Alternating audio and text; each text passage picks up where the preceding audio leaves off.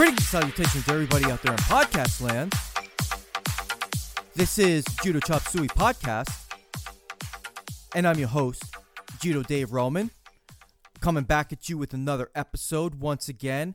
I am going to have part 2 of my interview with Ajax Tarehara on this episode. Part 1, I would really recommend, if you didn't listen to part 1, I would strongly suggest that you listen to part 1 first before I bring Ajax back. Our interview was cut short because at the time I had to get my son. So we're going to be continuing the conversation and some of the talking points that we have yet to cover. So before I get into that, this is a little bit of a pumping the brakes here with regards to a piece of news that I had shared with all of you on the last episode. So it turns out the International Judo Federation has decided to cancel the Grand Slam in Tokyo.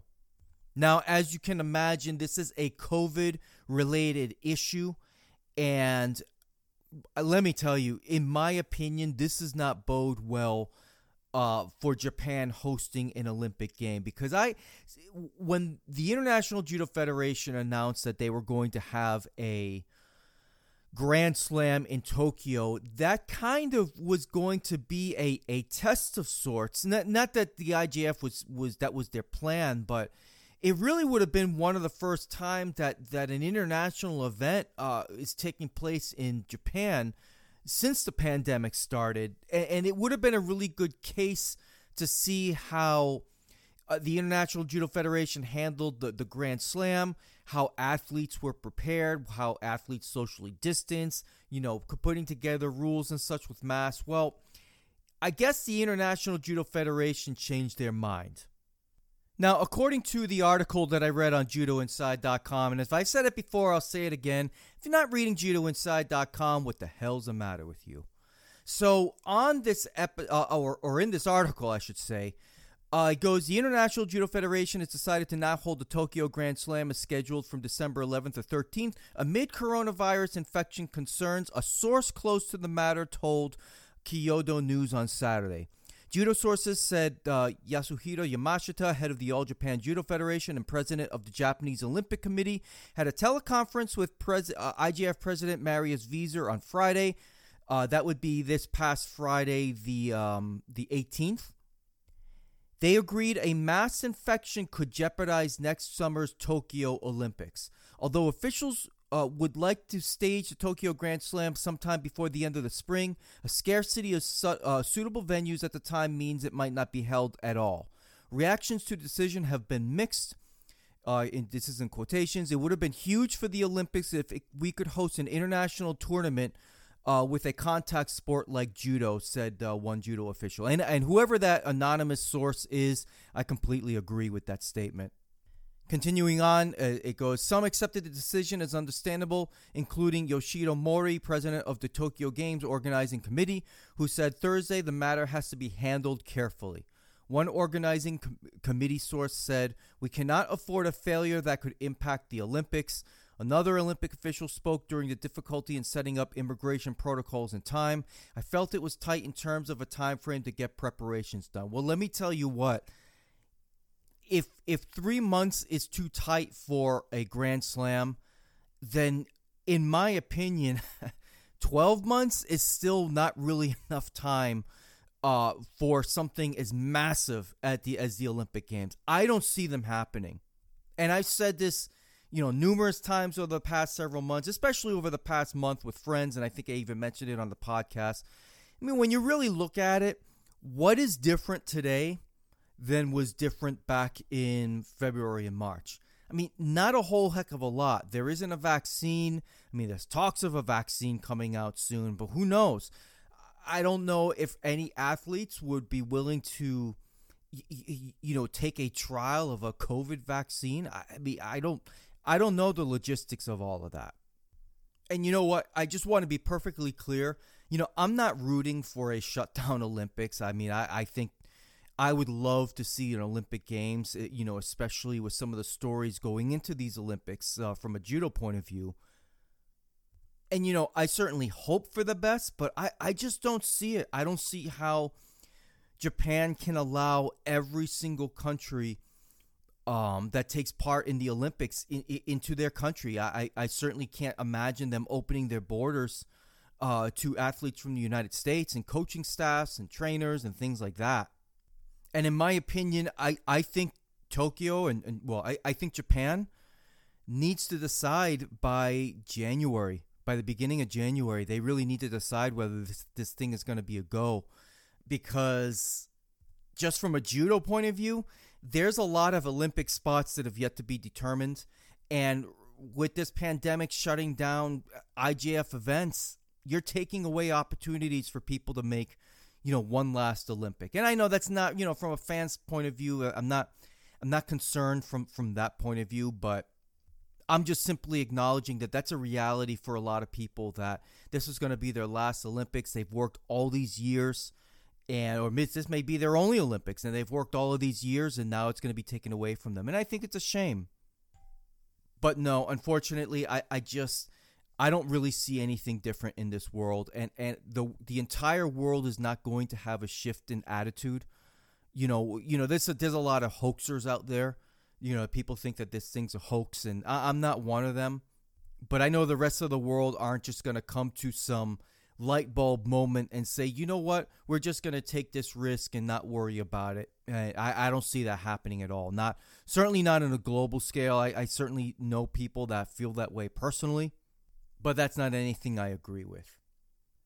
All right, so now that I got the news items out of the way, I want to continue the interview with Ajax. Now, again, if you need a reminder, I would strongly suggest that you listen to part 1 if you haven't listened already, because where I'm going to pick up will be really almost in the middle of a conversation. I'm going to transition. I'm going to ask Ajax about what it's like being on the IJF World Tour and that entire experience. And like I've said before, we're going to get into his match with Teddy Riner at the Montreal Grand Prix. I'm very interested to hear his take on that. So without any further delay, here is our continued conversation. So now speaking of the IGF, can you walk me through a little bit what it's like to be at a Grand Prix or a Grand Slam? Like I don't know. Do they in the back? Do they serve like Capri Suns and orange slices? Do you get to meet with Marius Wieser? Do you talk with other athletes? Leading up to your first match of the day, like what does that day look like? Start to finish. Sure. A couple disclaimers. One, every tournament I've ever been to that's like different organization, right? Different country is different. It varies. Little things, the size of the warm-up area, the shoot, right? I will say in a positive credit, the effort by Marius Wieser to kind of I had a word for it and I can't remember, but he kind of standardized the Grand Prix Grand Slam experience over the last few years. So the first few I was going to in 2013, 2014 versus the last ones I was going to, you didn't used to have all the same. Now they have the same IJF Grand Prix banners in the background of every Grand Prix. It's IJF Grand Slam in the background of every Grand Slam, right? But it didn't used to be that way. So they kind of standardized some things there, which is good. But even so, every other little thing, country by country is different, which makes it kind of annoying because it's kind of unpredictable and interesting. So usually, a guy like Wieser, they got a VIP IJF area that they all kind of hang out in. You don't see them in the warm up area, and you definitely, there is part of a transparency issue where the referees cannot like ride the same buses to the hotels, and they're not, sometimes you stay in the same hotels as the refs, but sometimes not. But if I've flown in with a dozen referees and I was the only athlete on that flight, and there was a different bus to pick me up, and they took a different bus because we're not supposed to be on the buses together because that's where payments happen, right? So there's kind of fascinating. You usually don't see a guy like Marius. Now, occasionally he'll come down because he's got a personal vested interest in, Miklos Ungvari, Sure. the Hungarian champion Of or course. something. And Of course. Right. so occasionally you'll be walking down the hall and you'll see him talking to the Hungarian coaches or even like Jimmy Pedro, he's got a big history with IJF, and he was inducted into the Athlete Hall of Fame. Yep. Yeah. World Championships 2018. Yeah, and so he's at those worlds, and Jimmy's coming up to talk to me, and he's talking with Visor first, and then he comes up and talks to me. Jimmy does, and so sometimes you see stuff like that. It's really kind of strange. Like I said, the dynamic. There's a pecking order. It's kind of low key. It's unspoken. It's just like being in high school, man. But a lot of these athletes didn't really, for lack of a better term, they didn't philosophically mature. They may have matured as a human being or as an athlete or as a responsible adult who can show up to weights on time when they were kids. They were always late for practice.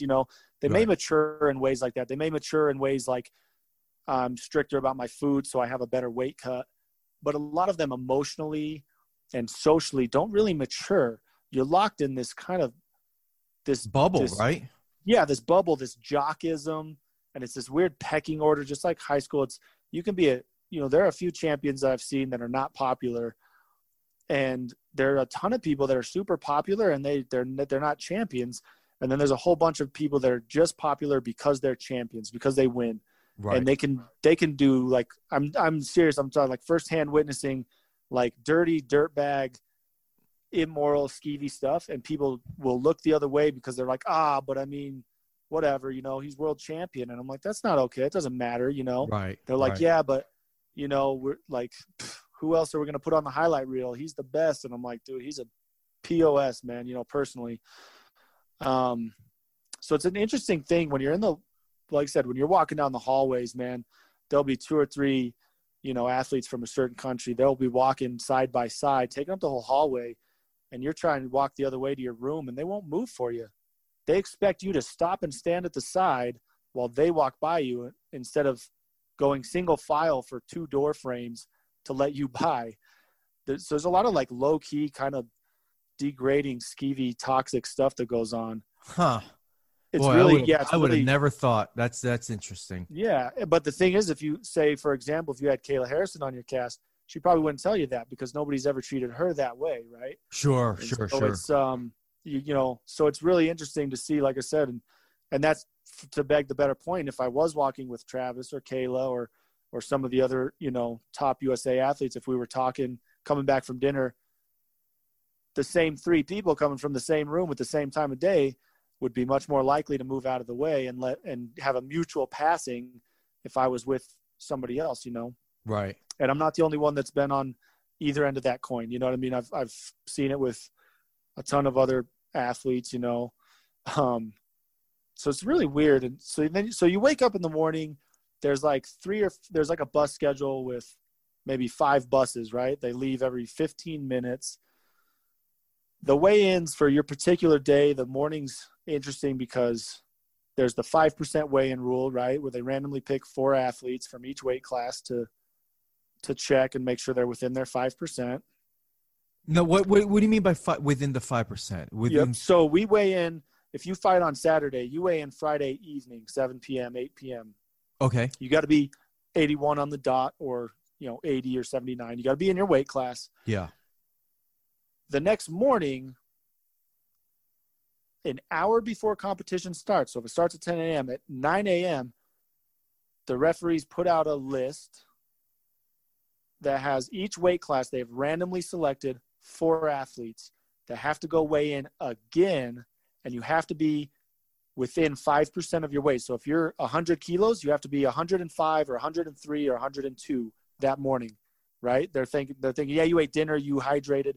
So it's a healthier thing for the athletes because we used to have 6 a.m. weigh-ins, and then you only had an hour to 2 hours, to hydrate before you fought. Right.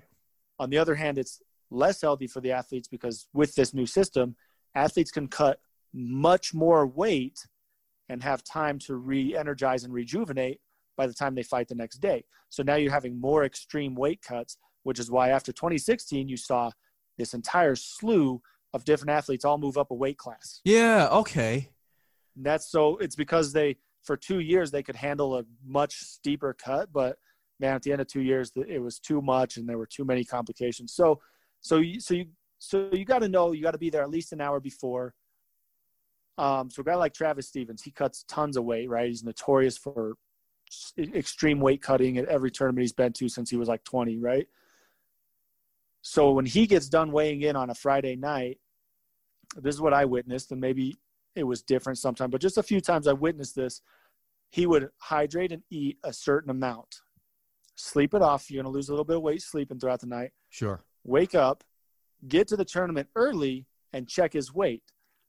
If he was good, then he would eat some breakfast. If he was right on the money, he wouldn't eat anything until the list comes out. Then he gets to eat, or he has to weigh in, and then he gets to eat. And so there's a dynamic. And again, how different athletes in different countries manage this really speaks to the professionalism of different people, you know. So we've had athletes on Team USA miss their 5%. We've had tons of athletes. I watched this Pan Am Games 2015 in Toronto. Jake Larson, 90 kilos, gets picked for 5%. He's got about roughly 50 minutes, and he's 2.4 kilos over. So he had to cut 2.4 kilos in like about 55 minutes. That's a lot. And weigh in. Yeah. And Gosh. that was his warm up. So then he had to weigh in. He made exactly it was what, like 94.5, I think is 5% for 90 kilos. Yeah. So he was at like 96 and some change, right? He gets down to 94.5 exactly on the dot. And the very last minute that he's like allowed to weigh in, you know, and then he just goes and he just, you know, he's got to suck down all the water and Gatorade. He sweated out 2.5 kilos. He's exhausted. He's toast. And he doesn't even warm up after that because that was such an ordeal that his body's warm. But you know what? He went out and he took a bronze medal that day. He beat the crap out of a bunch of people. He still took bronze. Yeah. So your morning could look like that. Or you don't get picked. Cool. You're just warming up. Everybody's got a different timeline on how much warm-up they need before their match. And that's a really tough situation because, you know, in judo, a match can be literally 10 seconds or it can be literally 10 minutes. Right. So if you're match number 20, match number 30, match number 40, generally the rule of thumb is it's about an hour per 10 matches. So that's match time plus coming out of the chute, bowing on, bowing off, right? Any mates. It's a 4-minute match, but with all your mates, it's a 6.5-minute run time. Sure. Mm-hmm. So generally the rule of thumb is it's about 10 minutes or 10 matches per hour. Heavyweights are always a little bit quicker because there's more eppones sooner. Lightweights are longer. There's a lot more overtime matches. So some people only want to do about 45-minute warm-up. Some people want to do an hour and 15 minutes. So you got to choose this bus that's going to get you there earlier. Sometimes the organization chooses for you. Like towards the end of my career, we were much more organized in this aspect. The coach would say, if you're competing today, you're taking the 6:30 bus. If you're not competing, the other buses are 6:45, 7, 7:15, and 7:30. Be on one of those buses to come watch your teammates, right? And if you had to cut weight that day, it was allowed that you could stay at the hotel and cut weight, you know. But if you didn't have to cut weight or if your weight was good, you were expected to show up and cheer on your teammates. Yeah. Which, again, was wildly different than the previous few years. It was not like that. So some good changes. But anyway, so you get there, and like I said, some people like to warm up for 45 minutes and then hang around for 30 minutes. And then right before they go into the chute, do a really intense, fast twitch muscle circuit to burn their lungs out and get all your muscle fibers just twitchy and then go fight. So everybody's routine's different. Huh. One thing I will say that always just ultimate pet peeve of mine, pissed me off, unnerved me to no end. And there are like 4 exceptions that I can think of off the top of my head. Every tournament I went to, the open level, Pan Am Championships, World Championships, Grand Prix, Grand Slam,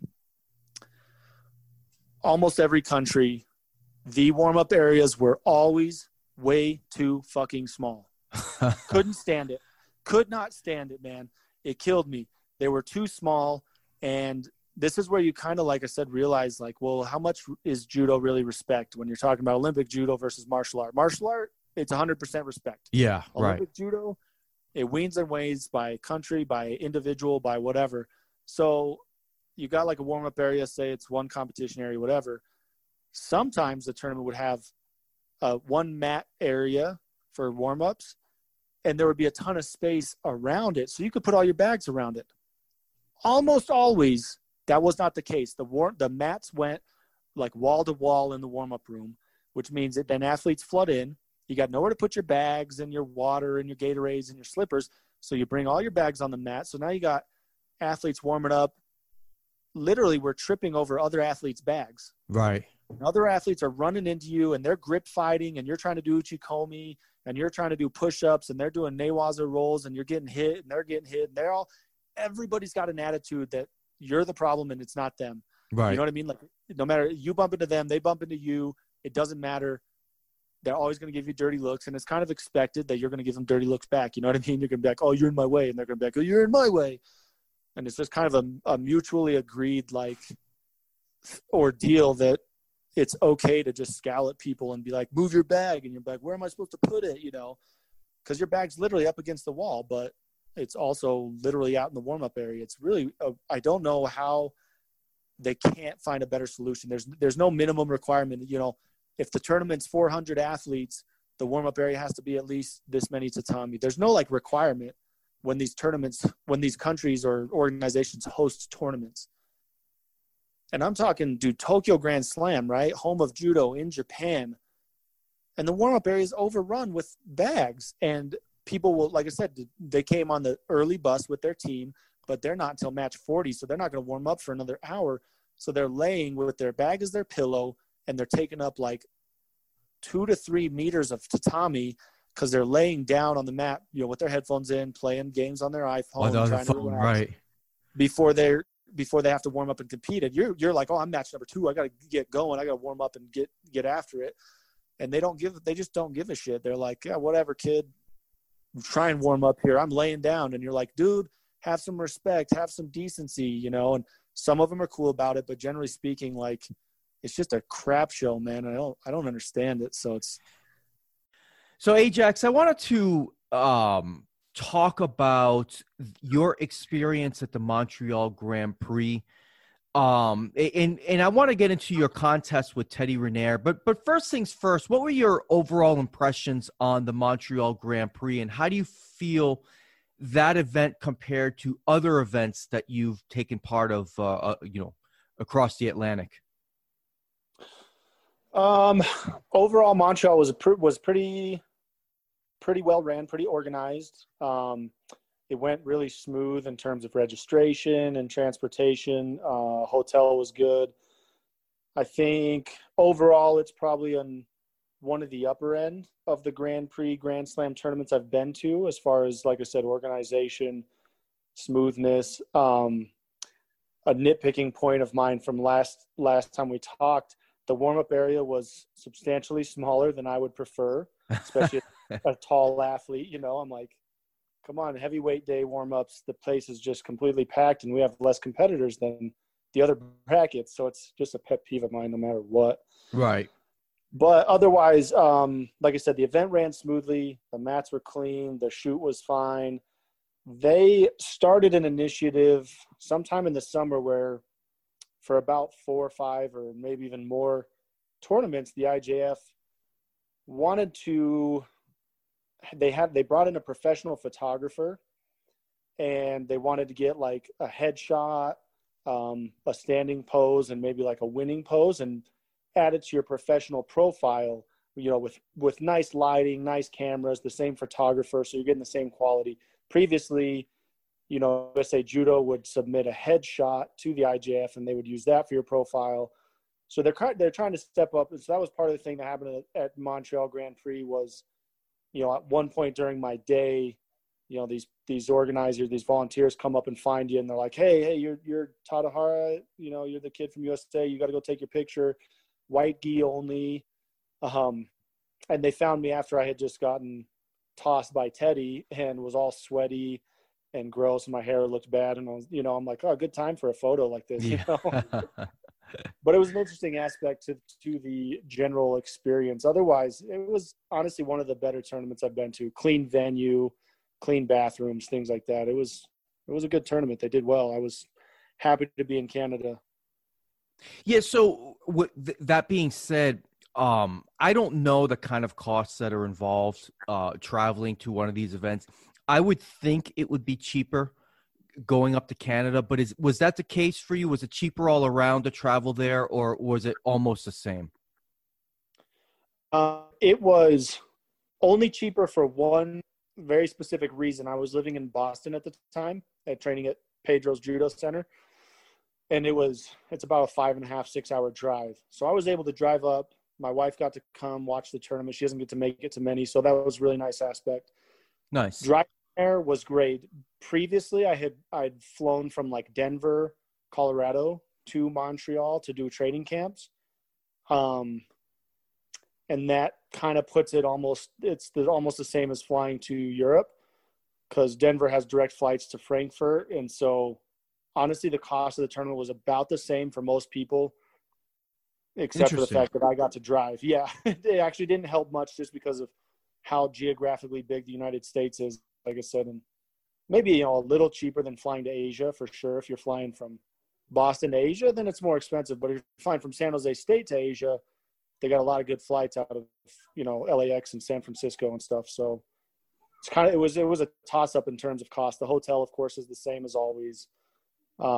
So that's interesting, because I would have guessed that maybe you would have saved at least. Actually, how much does a tournament cost you on average? Ballpark estimate. Like I said, just a ballpark average, just total run of the mill. I'd have to say like about $2,000. 2,000. Okay, I thought it would be a lot higher than that. I would have guessed maybe about $7,000 between hotels and traveling and food and lodging and. Yeah, and so that I just took into account the receipts from hotel and airfare. So that's not including food. There's a lot of factors that go into it that really kind of change it. For example, if I was going to take a trip to a tournament, it depends on where it goes and where I'm starting from. So when I was in Colorado Springs flying out of Denver Airport, if I'm going to fly to El Salvador, it's actually pretty cheap. You fly to Houston, you get to El Salvador. It's only a $500-$600 ticket, and you spend $300-$400 on the hotel. It's a $1,000 trip, not too bad. And that particular hotel came with room and board, so you're getting food too. So not bad, right? That's pretty cheap. But on the other hand, if I'm like in Boston or even in Denver and I got to fly to Tokyo for the World Championships, that's a $1,400 flight. The hotel is like $800 or $900. So now you're into $2,400-$2,500, and that doesn't include food. So now you're paying food out there, and so now you're talking about $2,700-$2,800. Now, option 3, depending on where you're at in the circuit, what your schedule looks like, whatever, we've got like the South American loop. So I'm going to fly from Denver down to Argentina. I do the tournament. That's your normal 3 days, which is $600 with a hotel. Then I do a 3-day training camp in Argentina. So now it's another $500-$600 of hotel. Then I fly to Peru, fight in that tournament for 3 or 4 days, training camp, and then fly to Santiago, Chile, fight in that tournament, and then fly home. Now that trip's looking like $7,000 to $10,000, $8,000 or something, right? You got all these flights in between, hotels for 2.5 to 3 weeks, and food for 2.5 to 3 weeks, and maybe some random taxi cabs here and there after winter. So it really adds up depending on, like I said, what's your actual trip look like, or just average cost of a tournament. Average cost of a tournament's, around $2,000. But like I said, your trips as a whole can get hairy fast depending on what you're doing and who you're doing it with, and how it goes down. Yeah. That's really interesting. I would have thought maybe the cost would have been a little bit less going to Canada, but it is interesting to me that, I know you were out of Boston, but I was thinking, had you flown up there, it wouldn't have been much of a savings. At least that's how it sounds. Yeah, no, I looked at prices and it wouldn't have. And like I said, personally, having my wife be able to drive with me, then it saves us money versus if she was going to fly out of Boston to Montreal with me, then you're paying double, right? So driving works for us in that light, which, like I said, enabled her to come with me. And which usually doesn't happen because, like I said, paying airfare tickets is just outrageous for, the situation. Of course, of course. So at the Montreal Grand Prix, you had an opportunity to fight Teddy Riner, and you are the only person over the past, in Teddy's career from Team USA that has ever fought him. And I thought that was kind of interesting. I was doing a little bit of podcast prep for this interview. I thought maybe there might have been a plus 100 kilo fighter on Team USA that has faced Teddy before, but nope, you've been the only one. So I wanted to get an idea, and to me, we've discussed this before, that I think from a record and competitive standpoint that Teddy Riner is the greatest competitor in judo history. I know there's a lot of people out there that'll say, Yamashita, and they wouldn't necessarily be wrong, but in terms of wins and losses and that unbelievable winning streak that he had, which is almost unprecedented, I think he's one of the greatest of all time. And some people would argue the greatest. So I'm kind of wondering, what is your game plan to even contend with somebody with that kind of pedigree? I mean, did you come up with a game plan yourself? Did you sit down with your coaches, or did you just kind of, get out there and just kind of hope for the best? So personally, my situation, maybe I'm wrong on this. This is just a personal, I guess, insecurity of mine. I've always felt very unpopular socially, so I don't get a whole lot of attention from the coaching staff. My personal coaches weren't able to be there in the warm-up area with me.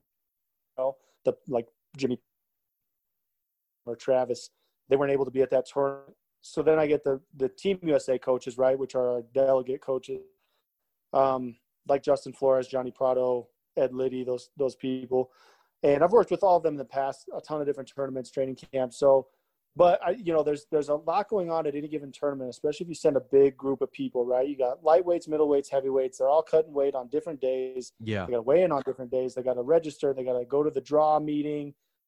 Then the tournament's running. And so it's kind of just, I don't know. It's just a fast rodeo, and then you win, you lose, and you go home, whatever. So personally, I didn't have a coach to sit down and strategize. I just came up with my own kind of ideas on what did I want to do in this match. And I based that off of, because being a competitor, you obviously watch the people in the bracket, but even before I was in plus 100, you always watch a guy like Teddy. You're still a fan of the sport, and you watch other people's matches. So I've kind of seen his personal performance over the years, 2016, 2015, 2017, 2018, right? And I noticed all of his matches were getting longer. He wasn't throwing people as fast. He was going into more overtime. He was winning by more Shido calls versus the Eppones he had won with earlier in his career. Right. So I'm kind of noticing, okay, he's getting older. He's got a huge body, which we know just anatomically wears down as they get older. It wears down earlier. Cardio goes down earlier. So I was thinking, if I can stretch the match out as long as possible, throw later into the match, try and get it into overtime. He's got a huge reach on me. So honestly, the idea was I got to stay away from him until I was ready to get my hands on him. And then I got to shoot in fast and close the distance. And basically I was telling myself I'd have to attack off the grip more than not. Once a guy that's got that much reach on you and that much height puts two hands on you, even if it's a 50-50, right? We both have a collar and a sleeve, traditional collar grip. You're at a huge disadvantage. He can reach Ashiwaza from half across the mat, he can turn his hands, he can control your head easier. And so I was like, man, I got to attack off the grip, try and not let him get two hands on. And I got to just, until the match, and then maybe I can find a good throw, or he'll get tired and mess up in Newaza. That was kind of the overall, the ideal I was hoping for.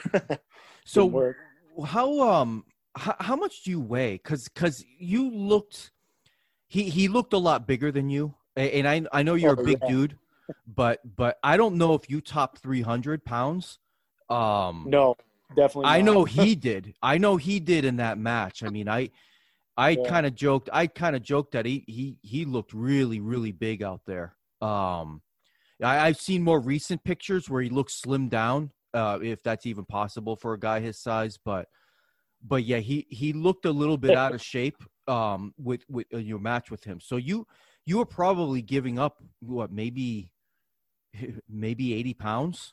Do you think that was the case? Do you even know? Let's see.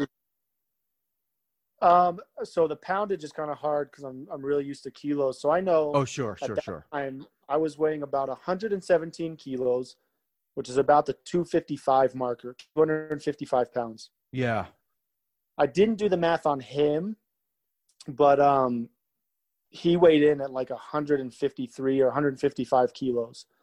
So I was giving up like 35 kilos, which is 80, 85, 90 pounds, something like that. Yeah, he's that's 341 pounds. I mean, yeah, that's yeah. massive. So, I had guessed when I was covering, his run in Montreal, I think I had guessed he was about 350. So I wasn't too far off.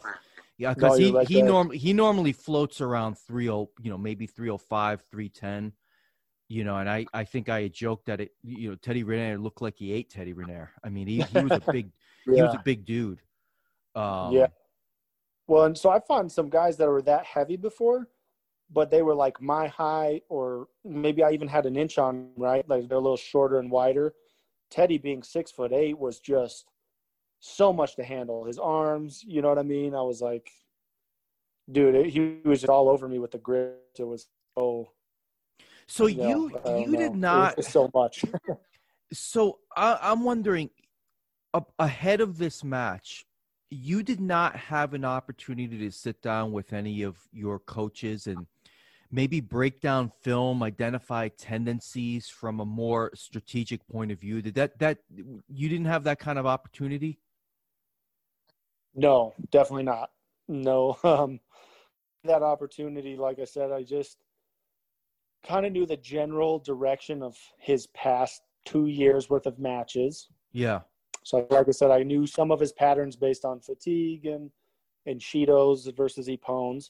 Obviously, I know his game hasn't really changed a lot since even when he was minus 100 or whatever back, when he was really young, when he first started winning, he does a lot of Osoto, a lot of Uchimata. Yeah, he's got a bit of a Sasai and some Haraigoshi as well. Yeah, some Haraigoshi and some, like, occasionally a Sumigaeshi. He kind of pulled that out for a while. So it's like, okay. And like I said, every tournament I've seen him in the last 2 years at that point in Montreal were the same. He shoots the same throws. He does the same gripping patterns. He has the same movements. And I know I had a couple people say this to me for sure. So I know this for a fact that at least a fair amount of people in the judo world were completely shocked that I was able to high step and escape his Uchimata. I saw that. In that first little bit. And we've seen him win with that. Exactly. Like your first exchange, get his hands on, shoot the Uchimata, and the dude just falls for it. And so that was like my crowning achievement of that match, sad to say, was getting scored on by Teddy's Uchimata, I mean, that I do remember that. That was because he had you lifted and you were able to get out of that. And at the time I was thinking to myself, hey, this could be this could be an opportunity here, because I thought that was one of his best attacks. That I didn't expect Teddy to get in there so quickly on you like that, but you had managed to escape it. So I was thinking, yeah, you got a good look at this thing. Do you break down matches by, while you're going through the match, do you kind of break it down in 30-second segments and stuff? Do you try and win, maybe win the half, maybe win the first exchange? I mean, do you break down little victories in that sense and try and push the pace based on, what happens between Hajime and Mate? Are you looking for certain things in those instances, apart from not getting thrown, but you know, Yeah, yeah. do you have an approach that you like to try and achieve? Yeah. So, sorry, I'm a thinker. You know, I've always just evaluated and overanalyzed everything to the point of redundancy in my life. So, ideally, that would be the case, right? The current winning top performing athletes, they definitely have to do that. And there's different strategies depending on what your judo is, what your weight class looks like, and maybe even who you're fighting, right? You could do two different things in two different matches depending on who you're fighting. The big thing is whether you train that way or not. And in my personal experience within the training centers I've been to and the coaches I've worked with across all of USA Judo, even when I was taught to think that way, we never really implemented it in practice very well, which means there's not a habit formed. So then once you get down to the adrenaline and, you know, the referees are there and the spotlight's on you, it's, you know, a lot of the time it's kind of more of a habits take over. And so it's just, you're as good as you're going to get and you got to kind of just wing it. Ideally, what I used to tell myself was every mate, whatever happened in the exchange, I was going to leave it behind. Okay. And I was just going to ask myself, what can I do to win this next exchange? And then I got to find an answer right while I'm walking back to my line. So what can I do to win this next exchange? Attack off the grip, right? Osoto off the grip, back up to the edge and then circle so that he's on the edge, right? Like you can think of something like that kind of quick. So my strategy was like, what can I do to win this exchange? Kill his sleeve, you know? And then that's really all the time you have to think in between stuff. The other path is that you have a coach that you work with regularly and you don't do any of the thinking. That's what the coach is for in theory, right? That's the only reason you would ever need a coach. Right. Because they're telling you something you can't see. They're telling you something that you missed and they're supposed to be helping you. Right. So if you're in a good system with good support, with coaches that work with you regularly, they know your judo, you know their coaching cues. If they say kill the sleeve, that can be different things to two different athletes, right? So if you know what they're saying and they know your judo, mate, you end up and you're supposed to look at your coach and they're supposed to say like, Coach Igari's open, you know, attack off the grip, and you know, okay, I got drop say we not get coming, right? But like I said, we don't really. Some of our athletes have that in USA Judo, some of them don't. Personally, I was one that never really had that. Okay. And when I did, I would have with different coaches. So like at this tournament, I'd have Ed Liddy sit in my chair. The next tournament, I'd have Johnny Prado sit in my chair. Sometimes even on the same day at the same tournament, you'd get two different coaches because they'd be on, you know, the coach you had first would be on the mat with somebody else. And then you get onto the mat and you got a new coach with you now. So it's kind of a weird, in which case, like I said, the coaching you get's different. So after a couple years of being frustrated, I decided, okay, I'm just going to make up my own stuff. I'm not going to look at the coaches. Like, I'm not going to care about what they say because it's not working for me. I just got to do my own game. Boy, that's got to be really tough. I mean, I when I think of other sports, I mean, you can't switch head coaches in the middle of a like you know, as you know, I told you I love watching the NFL. I mean, can you imagine switching the head coach in the middle of a game, or in the NBA? You know, if you know. It's not even one of those situations where it's an assistant where you've got a group of coaches that think the exact way. You know, so you have different coaches with different ideas and stuff. I mean, I would think it would be very difficult to have a uniform message in that kind of a system. But I don't know. I mean, I'm not. I have never have and never will be at that level. So I don't know what works and what doesn't work. I can't imagine. Or maybe other countries do it that way. I don't know if they do. Do you know if that's the case, if they do it that way? Yeah, a lot of countries do. They have multiple coaches because, like I said, the tournament experience is the same. Like, you could have 90 kilos on mat 1, and head coach is out there with Axel Claire-Gay, right? 90 kilos, sure. Yeah. And then your whoever your minus 100's fighting on mat 3, or your minus 78's on mat 3. So you're going to have the secondary coach, and that's fine because like I said, there's, 5 or 6 weight classes, 4 to 5 weight classes a day with 1 to 2 athletes a weight class. So it makes sense that they're going to change. The difference is, generally speaking, most countries, really like the high majority of these countries, have a centralized training program. And so your head coach and your 2 to 3 assistant coaches all live and train in Paris, France, with all of your top tier French athletes, right? Right. And we don't have that in the U.S. So we coach from Florida, who works with 3 or 4 of the top people. We got a coach from Colorado Springs who works with 3 or 4 of the top people, right? And then currently, the last couple of years, Justin Forrest has been our head coach out of California. He actually doesn't have a judo school. He doesn't have any ranked athletes from he teaches judo at BJJ school. Yeah. And he has one nationally ranked athlete that goes to some tournaments, And so outside of that, so you just think, so I show up to the tournament and Justin's in my chair, and this isn't a knock on Justin by any means, but I get there and I look at the coach's chair and he's like, good, do some more ashiwaza and get him to move his feet on, right? That's the best you get. But as soon as a guy like Teddy gets down my back with his grip, man, ashiwaza is not saving me. You know what I mean? It's not. Yeah, right. And it's not, like I said, it's not a knock on him, but that's the system that we're working with. Whereas normally, like I said, if we were all living and training in San Jose State University, Justin would know, like, oh man, that's not going to help. I see Ajax every single day at practice. I know what's going to help him. He's got kind of a sneaky Tomoe Nage. So if Teddy gets a high grip on him and he leaves his armpit open, that means Tomoe Nage. There's for Tomoe Nage, right? So I'll tell him to do that. But like I said, if you only see a kid once, 2 or 3 months, best you can do him is cheer him on. And I've had coaches, not Justin, I'm going to definitely specify my experience, say, hey, honestly, I'm just going to be a cheerleader. So I'm going to pump you up. I'm going to give you a lot of energy. I'm going to be real positive in the coaching chair. That's the best I can do for you. And you walk into a match knowing the best thing I got is somebody on my side.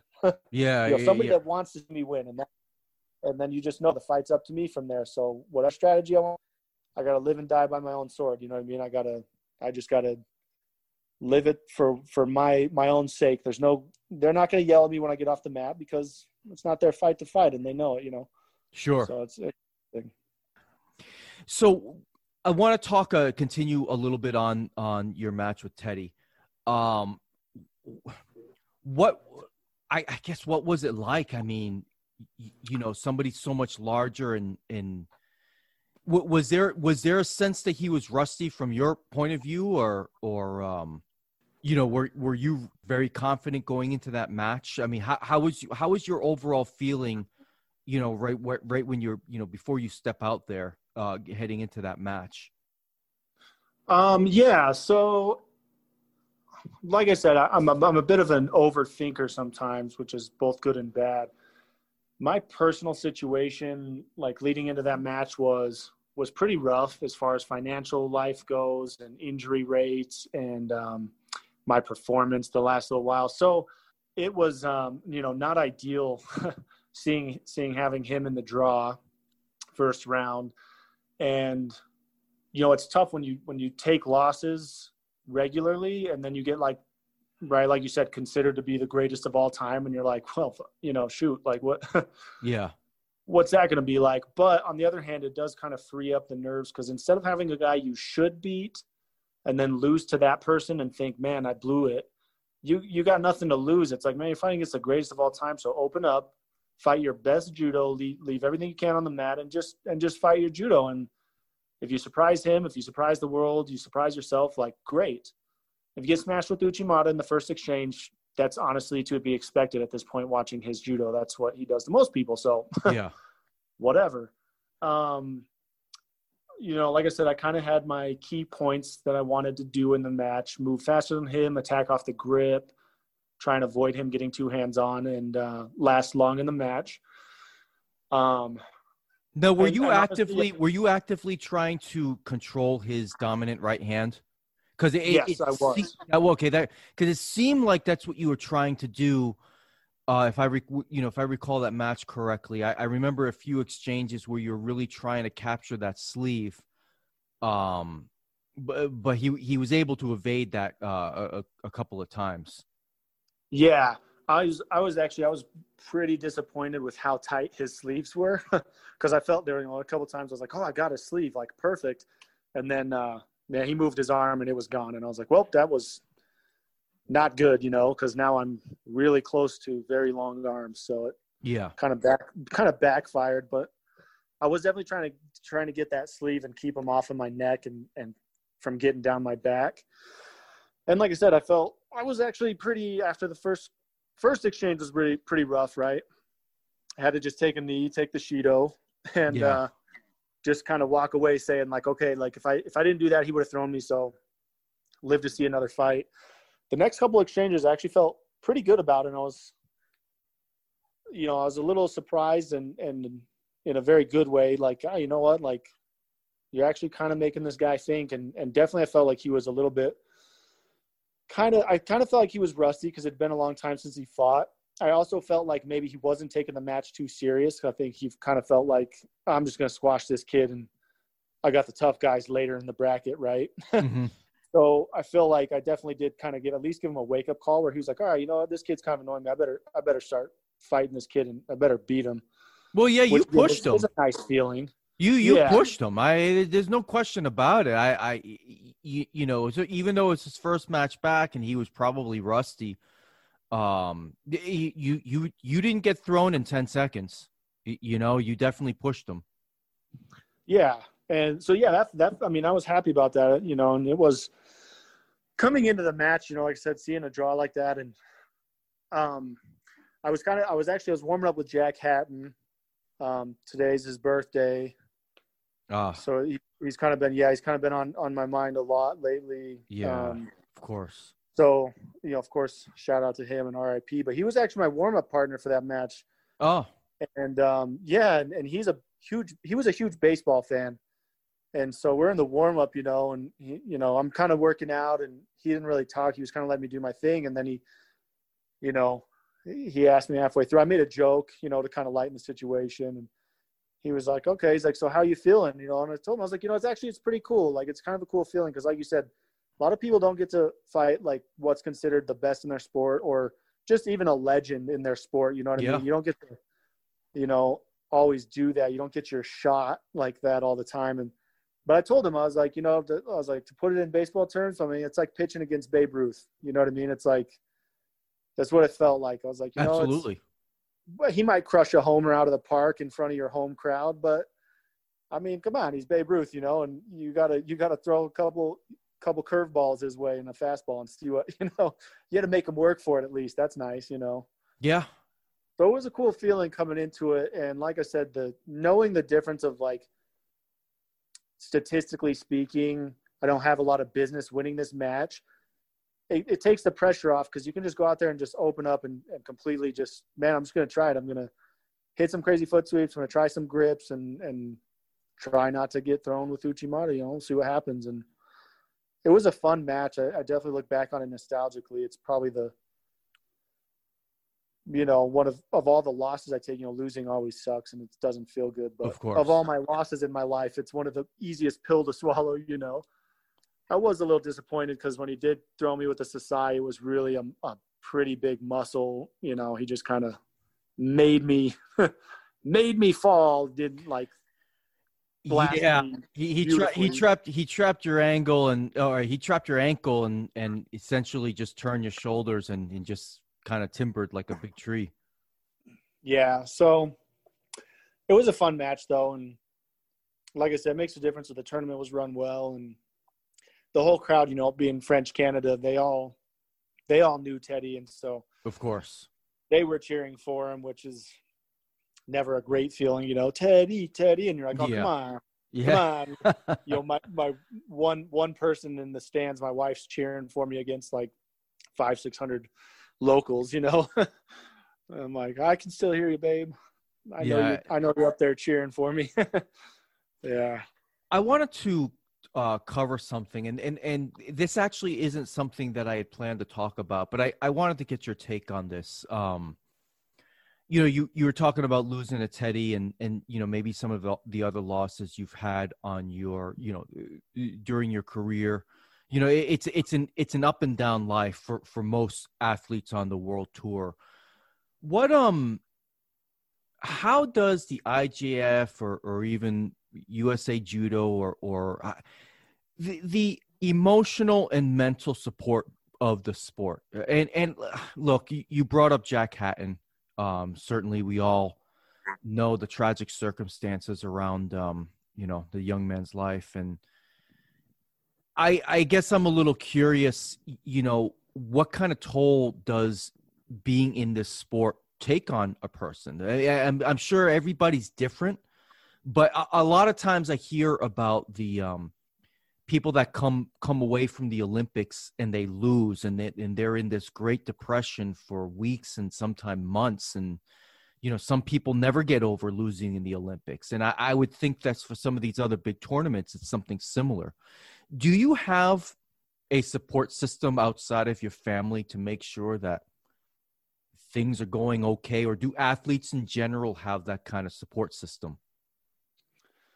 Well, so, first, of course, I can only really speak for my experience on Team USA.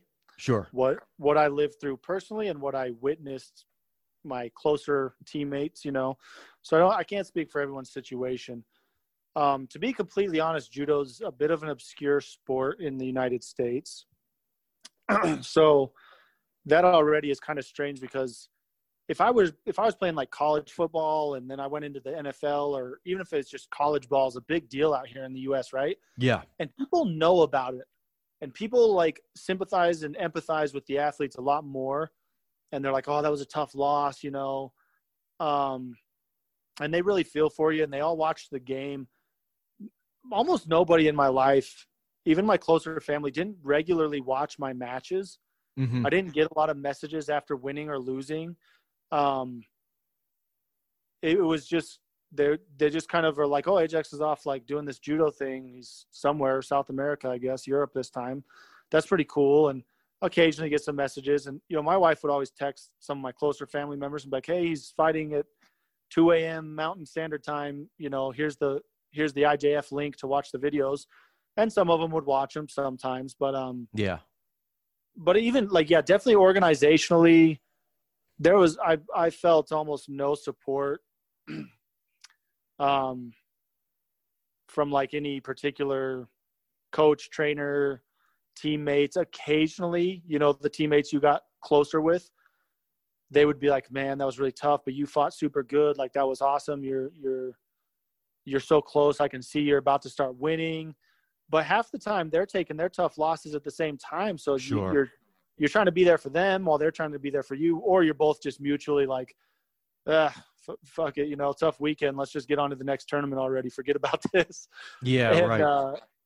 Like I said, organizationally, you got a few coaches and they're traveling away from their families. They're usually underfunded like the athletes. And, there's, like one coach for 6 to 7 athletes, realistically, you got 25 athletes and 4 or 5 coaches, it's 3 coaches maybe.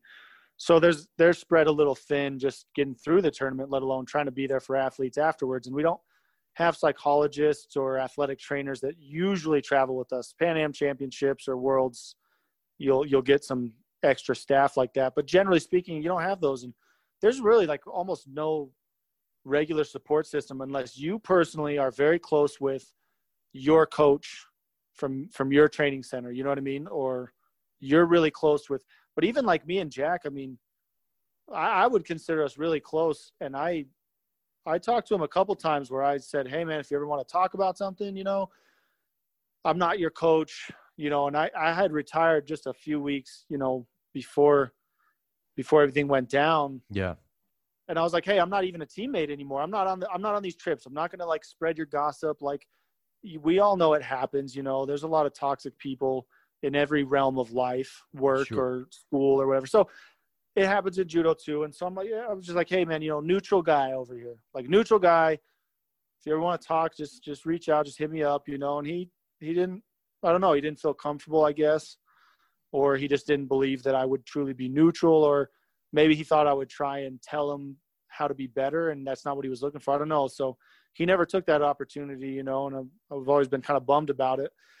But other than that, I mean, that was, and that's the only reason I made that offer, because I know he didn't have anybody else to even reach out to, you know, and neither did I, and neither did most of the athletes. Like I said, if you have anybody you can reach out to, they're usually in as bad a position as you are. They just lost the world championships too, you know. Yeah. They just tore their LCL too. So what are you going to come complain to them that your back hurts when they're sitting on ice with a torn ACL or something, you know? Like, there's always kind of this.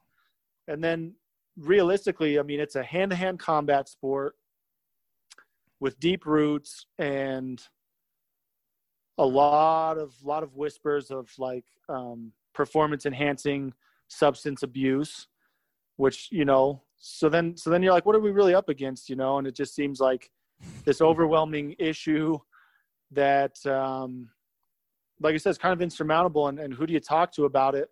You don't have a lot of people. And the old school ideology was you got to work harder than everybody else. And so you lost, you don't get sad about it. You get mad and you work out more, you know? And we all grew up like that. So we do that. And what happens when you get mad and you go home and you work out harder than before, and you're more motivated than ever, and you're putting in and you're taking notes and you're watching your own films and you got nobody there to help you. And then a month later you go to the next tournament and you still fucking lose. You know what I mean? Like, yeah, you're like, hey man, I mean, I'm doing it. I'm doing what you're telling me. I'm working out harder than that guy. You know, we've all been to the same training camps. I can see they're kind of lazy, but you know what I mean? There just comes a point where you realize, I don't know. It's just, but you're so you're saying you kind of you see a lot of these same people. They're not. Are you saying that you sometimes with some of the successful people, you're seeing them do really the same things you're doing, but they're getting some advantage in some other way? Yeah, whether it's coaching, physical therapy, technical advice. Maybe honestly, there's the curve where natural talent comes into play. You know, if you got the same two people with the same coaching, and if you have all the same support systems and you have the same gym numbers, right, then who's going to win? Whoever's like naturally talented, or right, whoever's more focused that day. So it just comes a point where, like I said, it's this overwhelming thing. And the other thing is, I mean, most people at that level have been ingrained into their souls that winning Olympic gold is the most important thing in their lives. And you're not just talking about like, oh, since I was 15, I got serious about judo. You're talking about like 5, 6, 7, 8-year-old kids, and all they've dreamed about is Olympic gold. And they won the world championships. They're first seeded in the Olympics, and then they lose for whatever reason. They had an injury. They just plain blew the semifinals. Weird referee call, you know, whatever happened.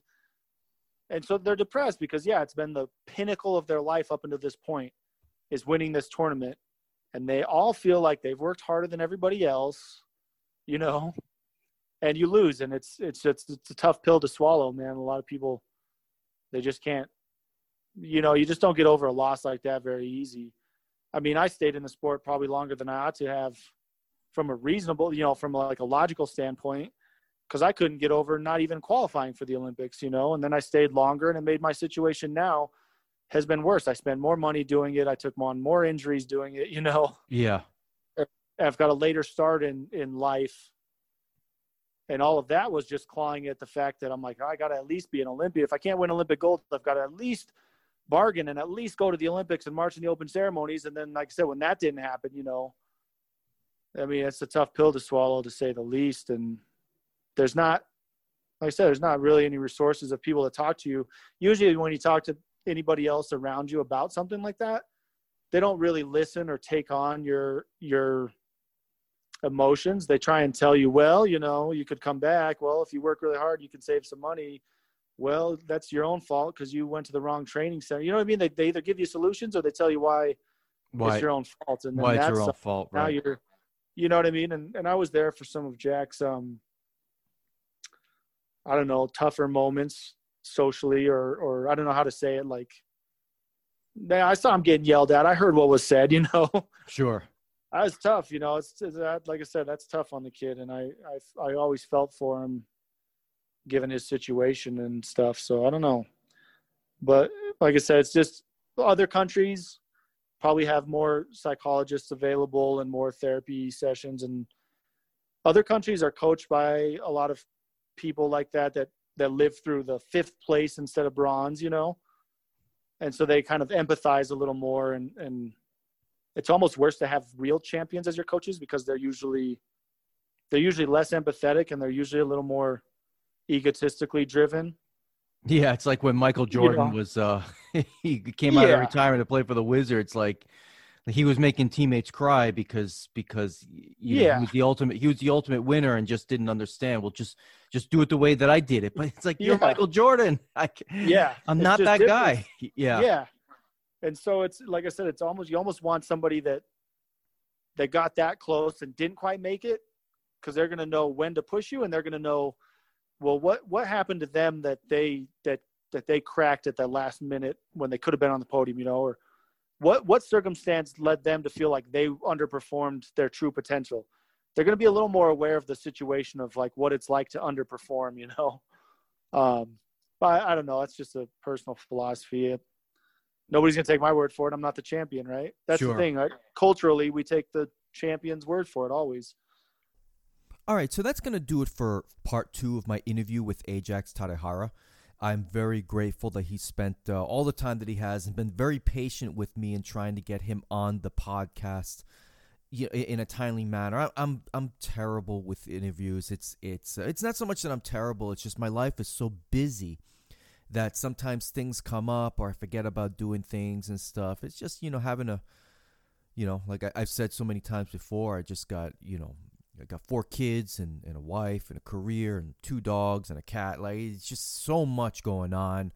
And of course, now it's football season. So that's distracting me even more. But I'm very grateful for his patience and his time. I'm going to have part 3 released sometime over the next 2 weeks. And I decided I thought maybe I could finish the interview with just 2 parts. But that just wasn't happening. I got 3 hours worth of conversation. It's amazing.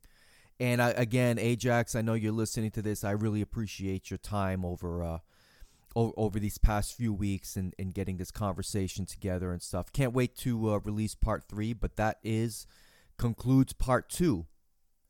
So I think I'm going to wrap things up here. I will have an after party for those of you who like to listen to that. I know there's a lot of you that do.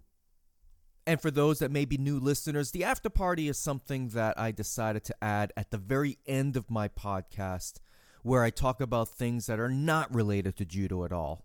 Just things that I'm watching on TV, places I've been, that kind of thing. So that's what the after party is. I try to keep it to under 10 minutes. Sometimes I go a little bit over, but So with that, I hope you all have a great day. I hope you all have a great rest of the week. Train hard. Stay safe out there. And until next time, I'm out. Oppan Gangnam Style. Gangnam Style. Oppan Gangnam Style. Gangnam Style. Oppan Gangnam Style. Hey, sexy lady. Oppan Gangnam Style. Hey, sexy lady. The after party starts in 15 minutes. All right, so the after party. Boy, there is a lot that I want to try and get covered in as quick as possible, so I'm just kind of going to rapid fire some of these things. So first things first, I got to say NBA 2K20 is probably the most infuriating video game I've ever played in my life. And I'll tell you why. It was the my career mode that is just driving me up a wall. I mean, it's not anymore, but I downloaded the game because I was offered it for free through the PlayStation Store.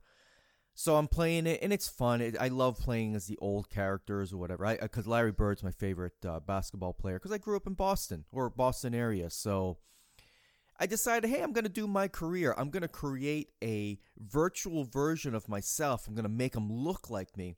Except this time I'm going to be 6'10" and 250 pounds. So I start the game, and the My Career version, I'm playing my first NBA game as myself in this video game. And I don't get it because video game version of Dave Roman that's half my current age and twice as tall as me practically is actually a worse basketball player than real life Dave Roman at 5'6" and 45 years old. I was missing layups, I was missing dunks. There were times that I was about to rifle my controller through the wall. I mean, that's how frustrating 2K was for me. And then finally I realized that I had to spend these virtual coins and stuff to raise my attributes. And after about 2 months of playing, I've actually got a pretty good basketball player now. But man, that was infuriating. I mean, at the very least, NBA 2K, if you're going to create a player that's 6'10", you should be able to automatically dunk the basketball and not miss when you try. So yeah, I've been playing a lot of that. I got, just recently, this came out about a week ago, Tony Hawk Pro Skater 1 and 2 got remastered for the PlayStation 4, and I jumped all over it because what you guys don't understand, so those of you that are 30 and under, probably closer to 25 and under, like, we spent a lot, people my age spent a lot more time outside doing things and sports and activities than the younger generation. I know I'm talking generalities, and I want to be clear I'm talking generalities. I mean, obviously a lot of you doing judo have been active in other sports, but many of you have not. It's a lot of you out there, your first endeavor in anything athletic has been judo.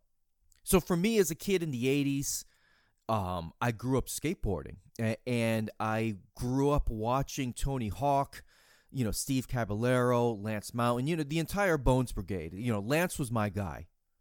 So I was a skater growing up as a kid. As a matter of fact, I've always attributed skateboarding to my ability to adapt to judo so quickly. Because in both judo and skateboarding, you need a high degree of balance, coordination, agility, dexterity. And most importantly, in order to be good at skateboarding, you have to be able to put your bodies in unnatural positions to be successful. And that's what I think the beauty of both skateboarding and judo is that you're doing things that are not natural in terms of everyday movements in order to find success. Like perfect example, I can still do a kickflip varial even at 45 years old. I can get on a skateboard and still do that trick. But the way you set up for a kickflip varial, you don't stand like that in normal everyday to day life. And just like with judo, you look at the mechanics of a Taitoshi, that's not a movement that you do in anything else in life but judo. But like in football, you're running, you're cutting, you're pushing, you're throwing. Those are more natural movements. But for judo, in skateboarding, those movements are not natural. So I've always attributed skateboarding helping me tremendously in judo. So I grew up watching, the Bones Brigade, the Search for Animal Chin, Future Primitive, what else? The Bones Brigade video show. I love that stuff. So Tony Hawk Pro Skater video game came out when I was in my 20s. So I was kind of reliving my youth all over again, even though I was still young and, when I was 24 years old, that's still very young. And that game was one of the most fun games I had ever played in my life. And then Tony Hawk Pro Skater 2 came out, and that game was even better. For me, Tony Hawk Pro Skater 2 is probably in my top 10 games of all time. So going back to the remastered, I definitely jumped all over that. And, for me, I think I've said this before. When I'm playing games like Tony Hawk Pro Skater 2, I feel young again. I think ultimately that's always been my fascination with video games. It keeps me grounded in a way that with the daily pressures of life and being mature and all this kind of stuff, video games make me feel young. Because when I'm doing other sports, when I'm doing judo or Brazilian jiu-jitsu, I'm reminded that I'm almost, I'm getting closer to 46 now. I'm reminded every time I step on the mats that I'm not young. And then, having a career, family and stuff, I'm reminded that I'm not young. And sometimes when you get to these ages, you can kind of forget, gosh, what was it like to be young? And for me, video games makes me feel young. I connect to both of my sons through video games. I can connect a little bit to that generation through video games because we all experience the same frustrations. Anybody playing NBA 2K knows exactly what I'm talking about. So, I don't know if a game like Tony Hawk's Pro Skater would even appeal to somebody in their 20s today. But man, for me, that when that game came out, it just was awesome. It was awesome 20 plus years ago, and it's awesome today. All right, so let's see what else. Oh yeah, so the last time I had an after party was about a week or two before I was going to go on my vacation to the Keys. So just here to report, I took my vacation to the Keys, and it was awesome. And when I came back, I took one of those COVID tests, which, let me tell you, I can't remember if I talked about this before. Taking a COVID test is horrible. They shoved this foot-long Q-tip up my nose, and I'm pretty sure they were stabbing my brain and my eyeball all at the same time. I mean, it was really uncomfortable. My body was practically convulsing because it just wasn't used to having a foreign object shoved way up there. And then, because this was one of those drive-through sites, and then the lady in the car next to me was screaming her head off. It was horrible. So, came back from my vacation in the Keys. I was fine, but I just wanted to take a COVID test just so that I could tell people and look people in the face and say, hey, I'm COVID-free. I followed all the guidelines and everything like that. So I haven't been sick. I've been feeling great. I also went on a couple of weekend trips to this place in Florida on the Gulf Coast, which I'm not going to say what it is because I went to what I think is the best beach in the west coast of Florida, in a place that not too many people go, at least not during the summer. And this beach is off the beaten path. I had to drive through the fanciest neighborhood I've ever seen in my life in order to get to this beach. So all I'm going to say is that this beach was awesome. I found my spot in all of Florida. And I'm not saying where it is. You're just going to have to take my word for it. And I had an awesome trip. And I had a great view of the Gulf of Mexico from my rented studio apartment, which was really great, by the way. I went on this trip with my wife to kind of figure out, gosh, could we live in a studio apartment once the kids are out overlooking the Gulf of Mexico? Could we deal with living in a space that is about the size of my bedroom currently? And the answer is yes. I could definitely do it. I can, I have a decent sized house and a big yard and all that kind of stuff. But for me personally, if it was just me, I can live a very minimal lifestyle and would prefer it most of the time, quite frankly.